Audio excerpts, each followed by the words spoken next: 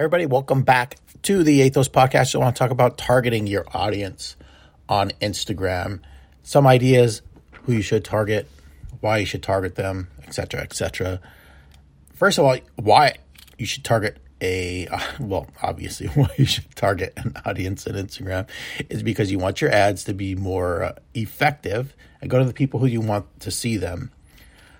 There are some options. You could target personas, locations, interest, etc., etc. on Instagram.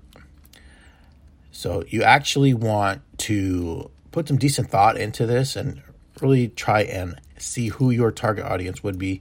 The more targeted it is, the more interaction you're going to have with your product and or ad or whatever you're trying to push, or documentary film, whatever. You obviously want to start out with larger personas, etc., etc. If you have a, say, football product or a sports product, it's okay, fine. Let's say you're a sports gear shop. So you sell sports for different, you sell gear for different sports and such like that.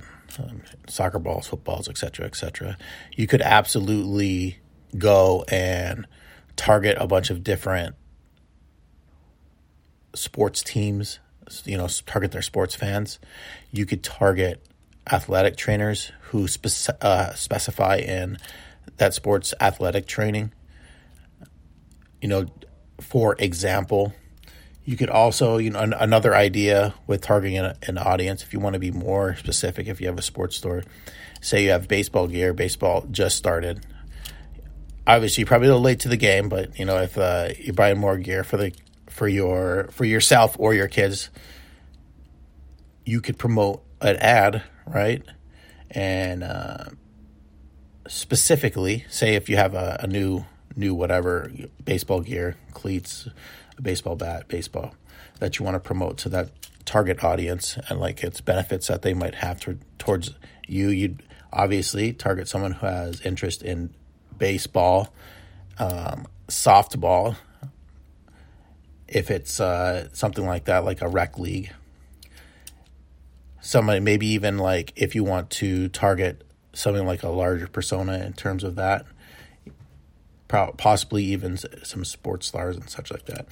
If you're in a local area, say like New York City, target some Yankees fans, and then from there you want to sub-target, right? You want to target them if they play in a rec league or something like that. They're interested in recreational softball or baseball. And then you want to, if you even want to target them even more, and look at athletic trainers and coaches who are on Instagram who have followings, and target them. So the wider, I wouldn't say like a wider net, but the more narrow and targeted net is actually probably better in terms of getting an audience. Now, of course, a lot of the ads that we see on Instagram are from cookies and such like that, and them following, say you put something in Google and you visit a page like Nike or whatever on Instagram, they know you've been there. They know that you've watched their stuff, so they're going to retarget you and try to buy. You could try to buy something from them. So there's also retargeting options there. So start with larger audiences. You want to collect some competitive insight, see what they're doing. You can learn a lot about your target audience by looking into your competitors' Instagram audience. See what kind of followers they have and what kind of posts they're publishing. This can give you some idea of what your Instagram target audience should look like. Obviously, a lot of those bigger companies spend a lot of money on their ads and targeting, so you might as well borrow some of their ideas if it's working. You want to obviously use existing demographics. You could get through your Instagram analytics, if you're had your page up longer than not. Obviously, if you have a newer Instagram page, it's going to be harder to look at those analytics because you just don't have any.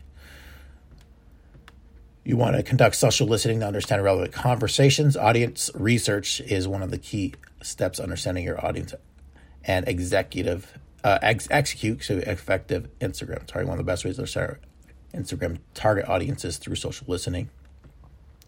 Social listening tools, something actually from like Social Sprout to pinpoint conversations in your industry and around certain topics.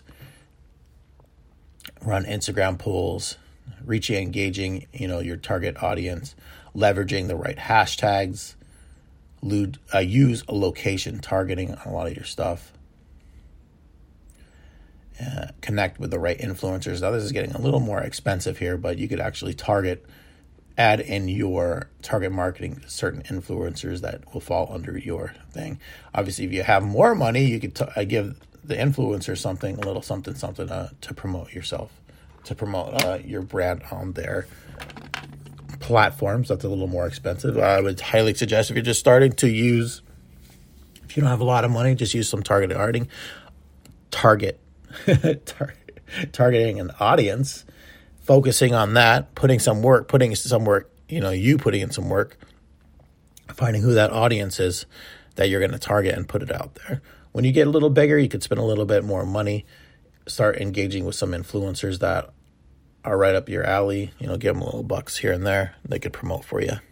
Remember, you don't have to go big on the influencers. If it's a smaller influencer, maybe they're willing to do something for $50 to $100 for you, especially if they don't have that much history of doing, promoting anything on their site. They might be more open and willing to do that. All right. Just touching on real quick on targeting audiences through Instagram, its benefits. Obviously, if you don't put the work in and just kind of throw it out there, you're going to lose some money for no reason.